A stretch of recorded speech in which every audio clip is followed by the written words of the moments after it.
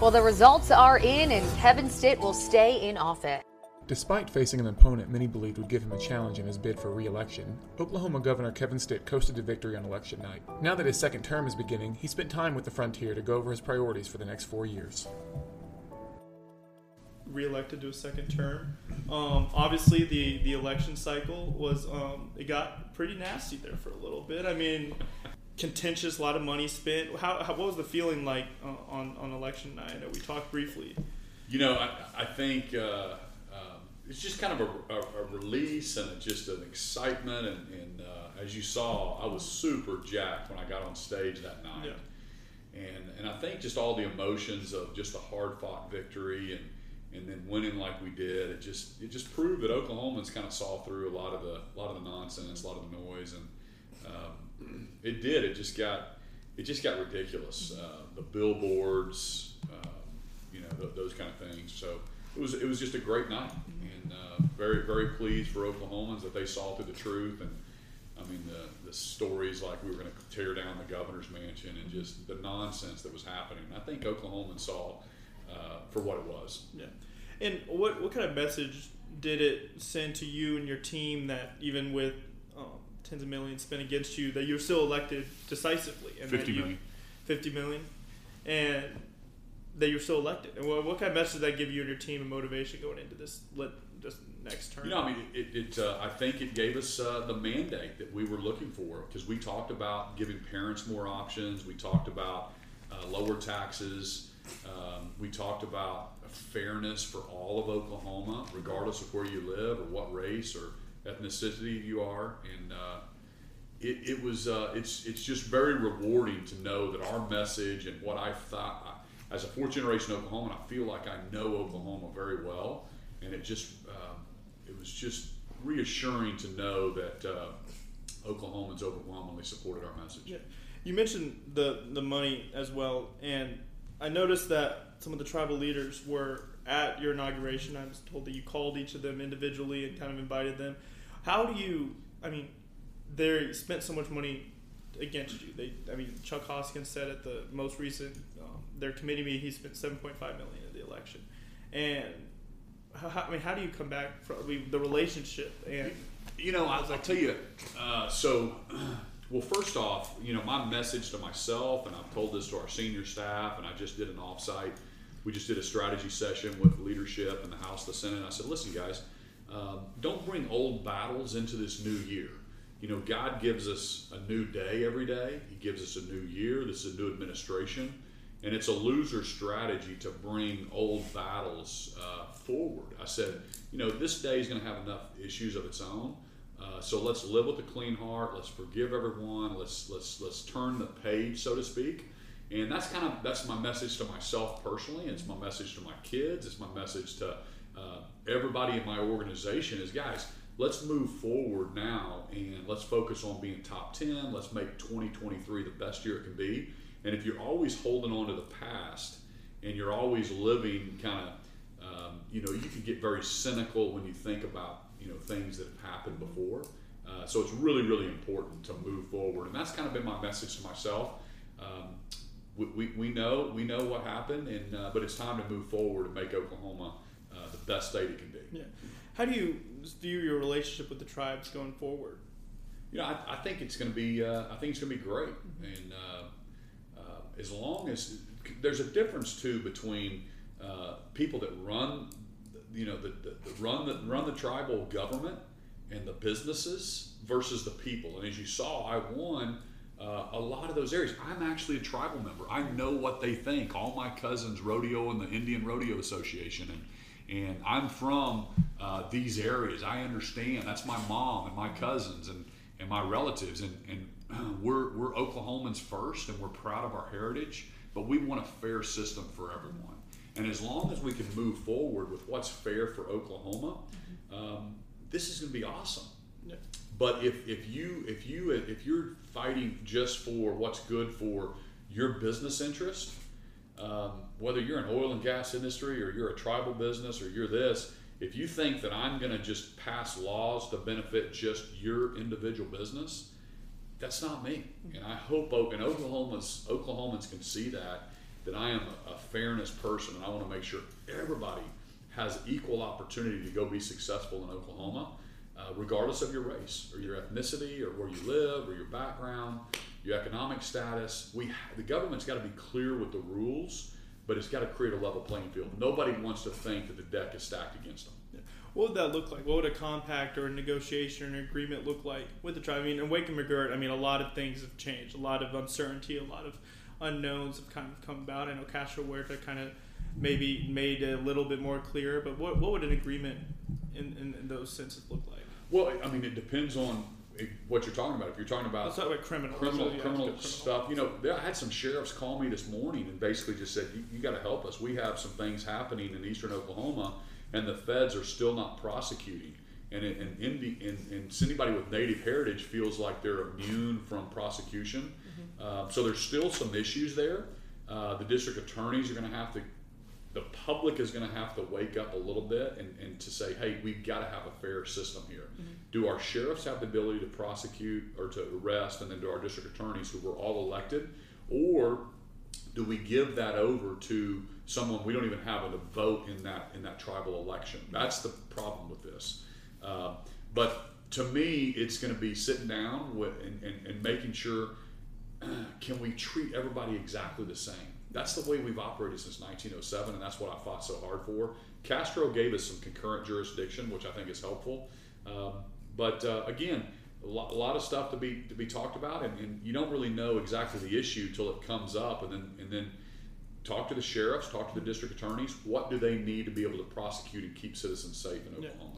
I think one thing the tribes they don't want to lose their sovereignty. They think that McGirt, it reaffirmed it, that it was never disestablished. Do you believe that the 6 tribes affected by McGirt are sovereign nations?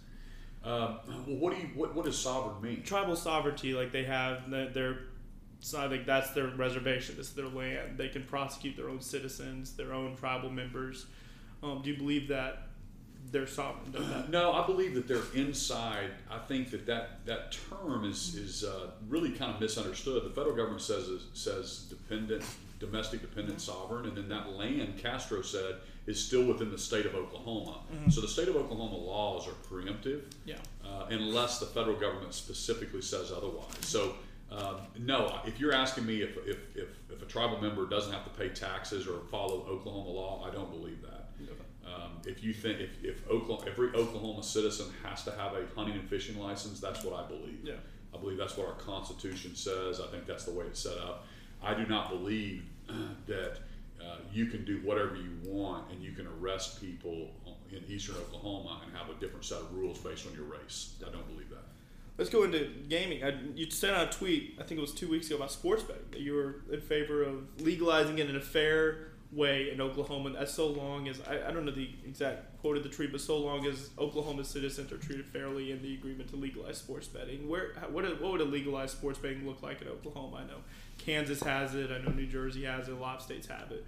But what are some things you're looking at in regards to sports betting and legalizing? Well, there's going to be more to come. We for the record, the reason I sent that out is I wanted people to know that I'm for that. We already have some gaming in Oklahoma, and so sports book is something that we can get across the finish line. I think the Thunder's interested in it.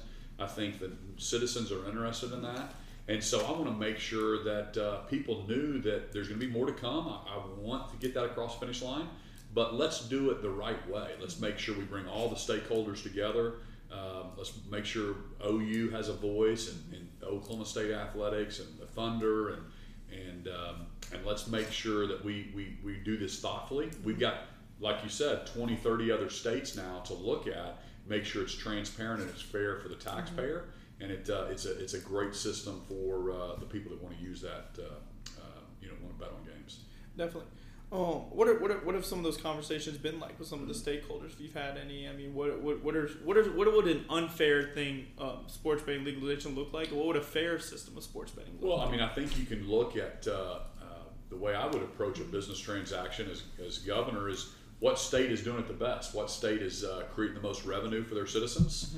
How can we make that? How can we go out there and say, this is something we're going to offer, and we want to make sure it's audible. We want to make sure it's transparent, and we want to make sure the taxpayers, reap the most benefit from it. right? Yeah. So that's the way I'm going to approach it, and we're going to look at, like you said, New Jersey and Kansas and all the other states that have sports books, and let's roll out the best system for Oklahoma. Definitely. Let's go to your probably your top messaging point throughout the campaign, just in general, school choice. When you first ran in 2018, you said you were against a school vouchers. You said, and I don't think it was a debate, I think it was a forum, that you would not be supportive of a school voucher system. What changed? Obviously minds changed, things learned, but new things you learned. So kind of when did your mind change? Kind of what sparked that? Yeah, I don't remember. I've always been for more options, so I don't remember exactly where that came from or what context I was talking about. But when I say school choice, what I'm talking about is the aviation school in Norman, where kids now, if they decide they want to be an A&P mechanic, they can go to a special school and they become an A&P mechanic. I'm talking about the kid in North Tulsa that has very low test scores and high dropout rates and a lot of gang violence. And I want to give that parent a choice that says they don't have to go to that zip code school. So we passed open transfer. We passed a lot of things, and we're seeing thousands of kids now take advantage and go to a school that better fits their needs. That's what I'm talking about school choice. We're going to continue to double down, and we're going to fund education more and more every single year of my administration. I'm going to continue to promote and give teachers pay raises, promote that profession. But that's what I'm talking about is funding the student and allowing a student to not just be locked into a zip code school just because that's where they happen to live. Yeah. I think that is an old it's an old model that needs to change, and other states are figuring that out. And if we're 49th in something, everybody that knows me says I'm going to do anything I can. It can't get worse. Yeah. And I'm going to do anything I can to push the needle and challenge the status quo. That's why I'm so hard on, guys, I'm not going to sit here. My kids have choice. I want every kid to have choice in Oklahoma. Yeah. I know I followed you around on the trail a lot. Whenever we were in Oklahoma City or Tulsa, it was very a bipartisan support for school choice and for funding the student, as you would say. But then when you get out to rural areas, I know when we were in Western Oklahoma, and maybe some of that was the messaging coming from you were Joy's that one campaign. Place where that idiot attacked me. I think I looked at Weston whenever that was happening. I was like, what in the world is going on? But anywho, I digress there. But so rural Oklahoma, I guess there is some fear that there's a lot of money spent to say this is going to defund rural schools. I know you explained it whenever you were asked about it, but how would it ensure that if you're in rural Oklahoma and you're out of school, you're not going to lose funding? You're not going to lose. First off, back to the mandate. They sent out so many mailers trying to scare and fear-monger rural Oklahomans. I mean, literally geo-marketing and fencing their school district, saying Latta Public Schools, this is your last football game you're ever going to see. Yeah. If Governor Stitt wins, he's going to shut your school down. So, again, it didn't work. Yeah. We won by bigger than we did in 2018. So it didn't work, number one. So you got to realize who's pushing that narrative. And this is what I try to explain to people in business. Be a little leery of somebody pitching their book at you, right? And so the fact that the superintendents or the people that benefit the most are trying to say, don't change my piece, don't move my cheese, this is my deal, it's working perfectly. I don't know why everybody doesn't have a little bit of a should I take this guy's advice 100% or should I get some other opinions on this thing? This guy has a vested interest to tell you what he wants. So again, that's what's happening in some of those rural areas. There's a lot of fear mongering what's happening. But we are going to,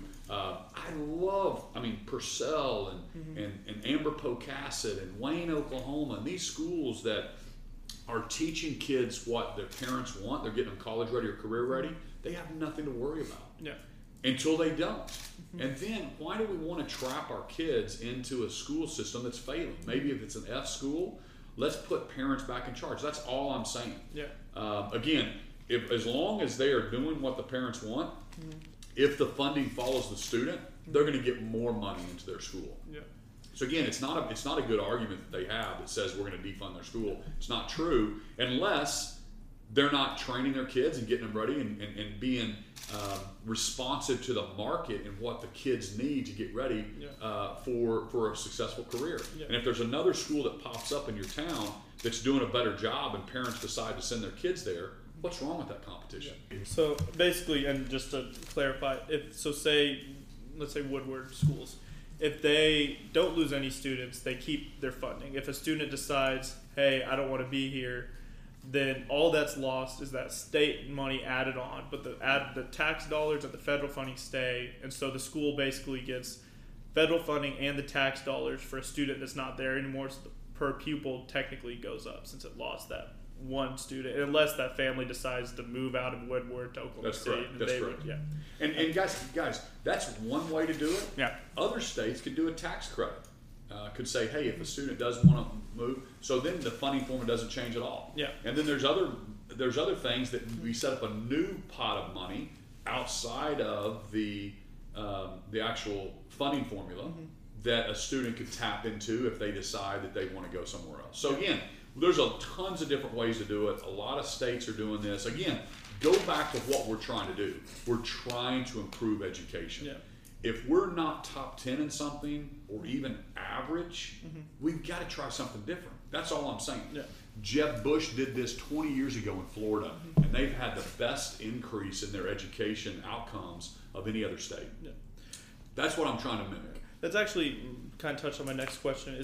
You've seen states like Florida and Arizona do this and successfully implement school choice and the school voucher system with the things where the funding follows the student.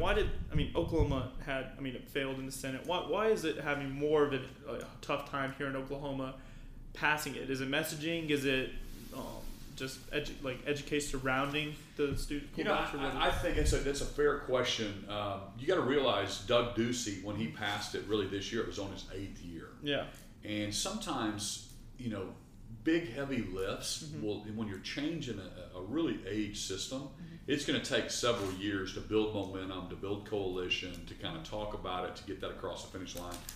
Workers' comp reform, all the stuff that happened 20 years ago, it takes a few years to get it across the finish line. And so, if we did it this year, I think that'd actually be a short time. We've really been talking about it for 2 or 3 years. It'd be really good. But last year, I think that the House was not sold on it. And in the Senate, sometimes if the Senate doesn't think that the House is going to pass something, they're reluctant to put their name on a hard or difficult vote. And so there's some politics that were going on last year that hopefully we've addressed, and we can really put the kids and parents back in charge and back at the forefront and not let politics get involved. And it was an election year, and there's just a lot of stuff that happens in this building. Definitely. Transition off that, let's go to abortion. On the debate with Joy Hoffmeister, you were asked if you would support signing an amendment to the bill that would then create an exception for rape and incest, and you said you would. If the legislature put that on your desk, you would sign it. What changed your mind between signing the bill that criminalized it with no rape or incest exceptions to saying you would then sign one with rape and incest? Well, I've told Oklahomans from the very beginning that I am, I believe that life begins at conception, and I was going to sign every piece of pro-life legislation that hit my desk. So it's really easy to sign the bills that hit my desk, and those are really, really complicated questions. But what I also talked about in the debate that the left and people don't want to talk about, and even the U.S. House most recently, the other side of the Democrats won't even defend and say that a doctor has to provide medical care for a baby that's born alive. And so that's the really, you talk about the extreme view on this issue, and it's the other side of the aisle that will not admit when they should stop an abortion.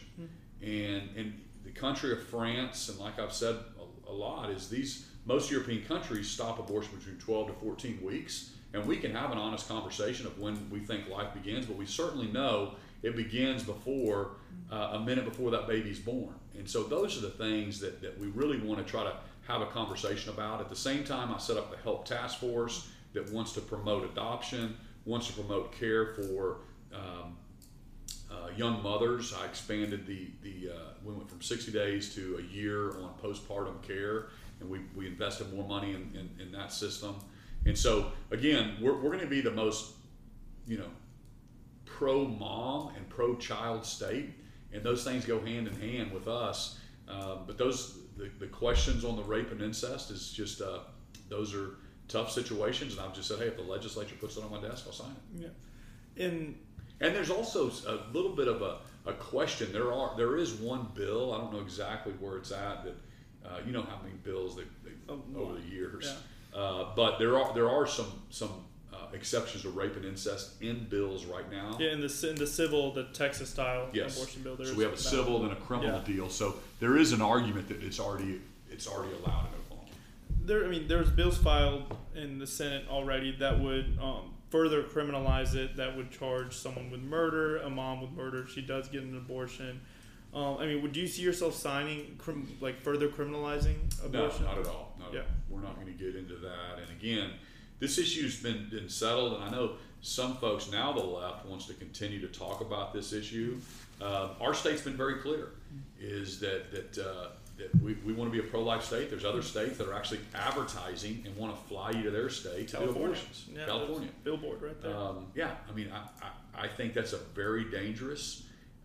When you have a biblical worldview and we think that there is a God that creates human beings and creates everyone in His image, to be a state that brings that promotes the killing of babies, I think that's very dangerous. Yeah, definitely. Just to clarify too, there's nothing in Oklahoma law or statute that criminalizes the mother now. I think sometimes you hear and read on social media, if you're a mom, you can't get an abortion because you'll be thrown in jail. That's just not true. Yeah. Off of this, you got 4 more years as governor. You came in as governor not having been involved in politics, not having run before.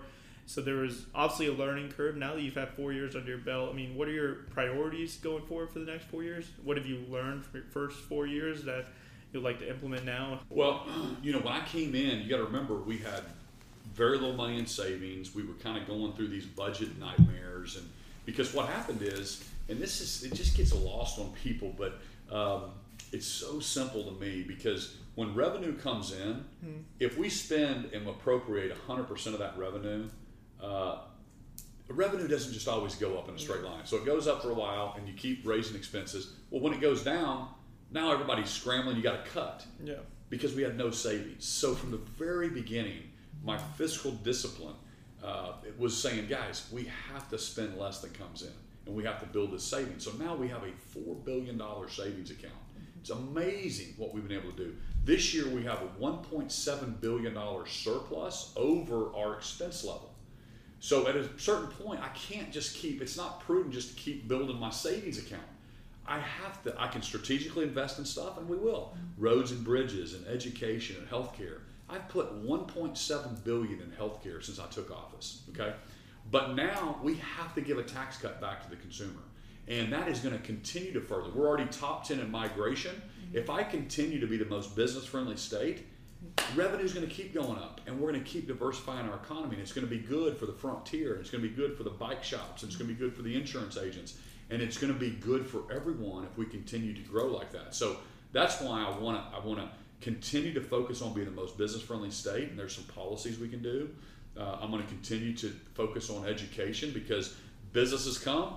They got to have a workforce that's ready to go. That's why education ties into that. We need more A&P mechanics. We need more engineers.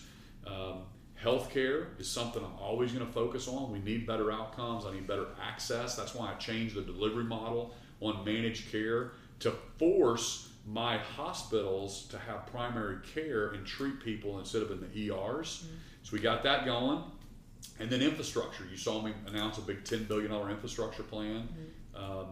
So when we've got, we're working on some exciting things in the state to roll out to also protect Oklahomans, legacy for the future. We've got some folks from DC coming in, and we're promoting them on how we're getting dollars into the different projects across the state.